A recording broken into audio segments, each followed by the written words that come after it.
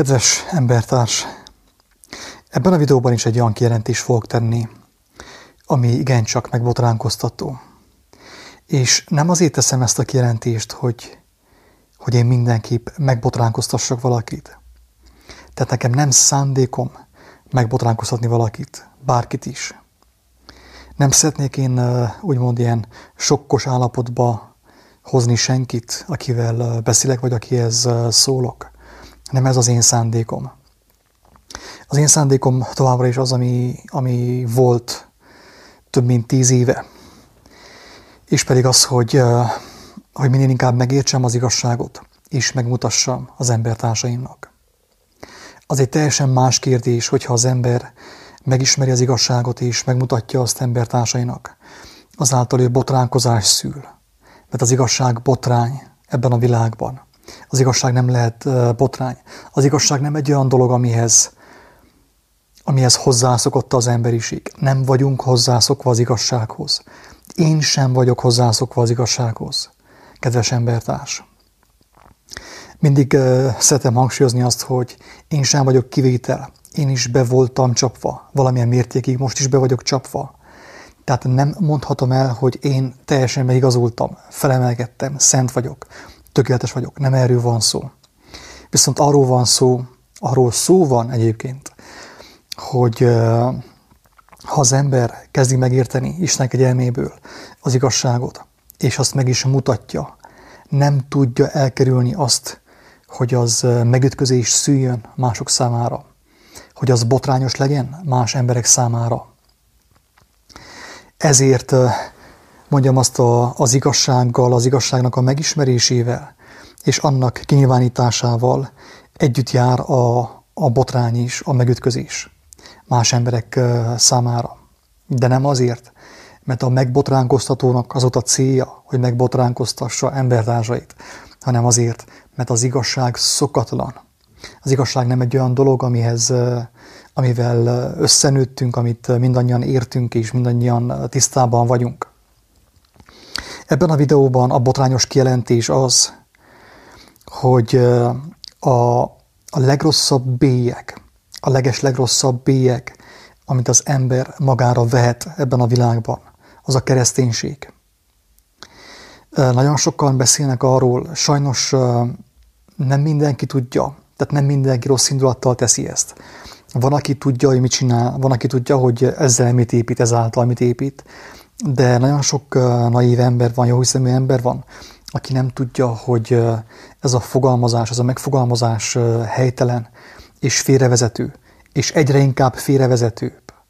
Tehát az, hogy keresztény vagyok, keresztény lettem, buddhista voltam, keresztény lettem, hinduista voltam, keresztény lettem.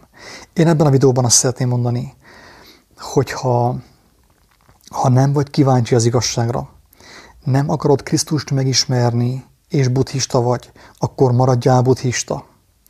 Ha nem szeretnéd Krisztust megismerni, nem szeretnéd őt személyesen meglátni, akkor maradjál inkább hindu, inkább jogázzál, legyél inkább muzulmán. Ne akarj keresztény lenni, mert a kereszténység a legsúlyosabb megtévesztés, ami van a Földön.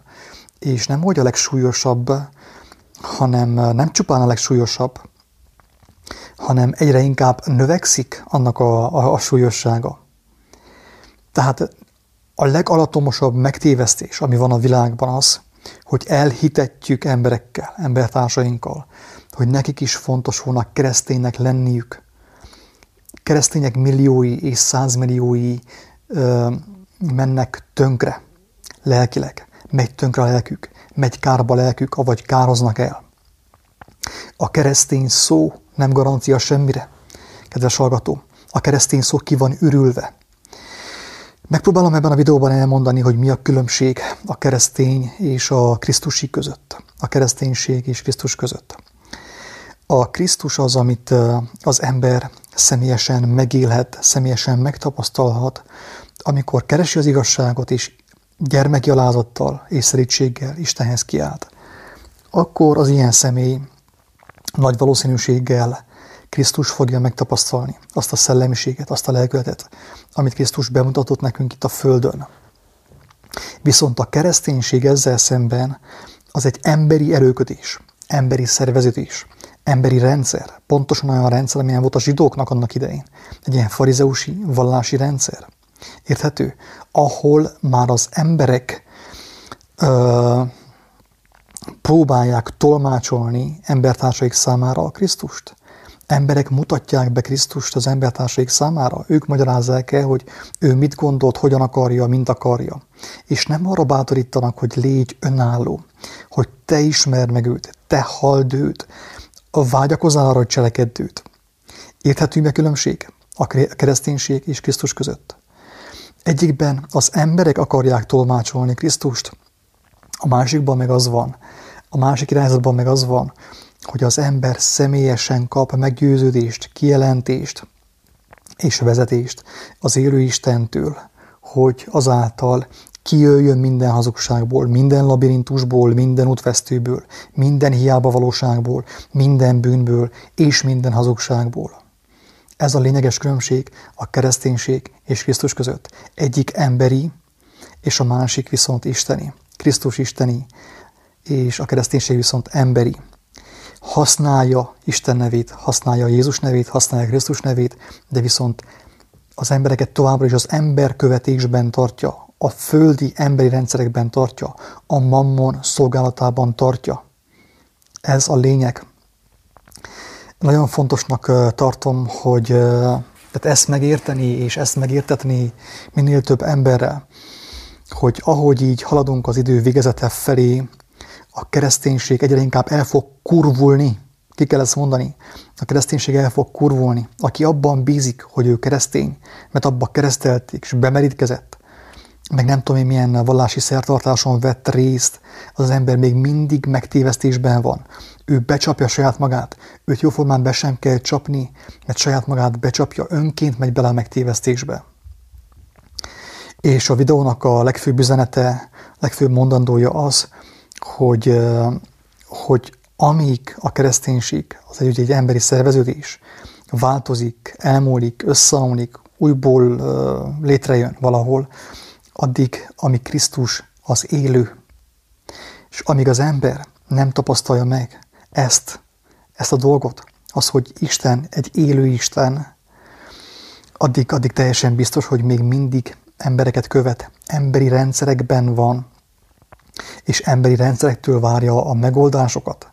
De mivel, hogy emberektől várják a megoldásokat, ezért sajnos ugye bejön a neheztelés is, a felelősséghárítás, meg a hibáztatás.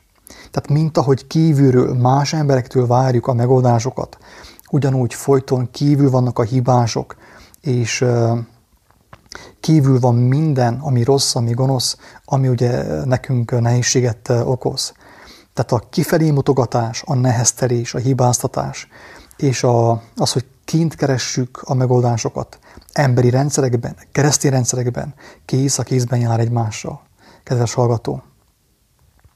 Tehát, hogyha valaki úgy érzi, hogy bajban van, hogy hazugságban van, valami nem kerek az ő életében, annak ellenére, hogy megvan minden, megvan a pénz, megvan a jólét, megvan a szex, megvan az étel, megvan a szórakozás, megvan a vakáció, megvan minden, és mégis úgy érzi valaki, hogy valami nem kerek az életében, akkor még véletlenül se gondoljon arra, hogy neki most kereszténységre van szüksége, még inkább keresztényi kellő változzon. Nem erre van szüksége senkinek, hanem az igazságra. Az igazság teszi az embert szabaddá, és az nem más, mint a Krisztus. Aki őt személyesen megismeri, az ember szabad lesz. Aki őt személyesen nem ismeri meg, akinek folyton mások mondják el, hogy ki volt ő, ki ő, és Isten mit gondol, az ember teljesen biztos, hogy még mindig rendszerben van, emberi rendszerben gondolkodik, és valódi szabadulást, valódi békességet nem fog látni az ő lelke. Isten áldjon mindenkit, szevasztok!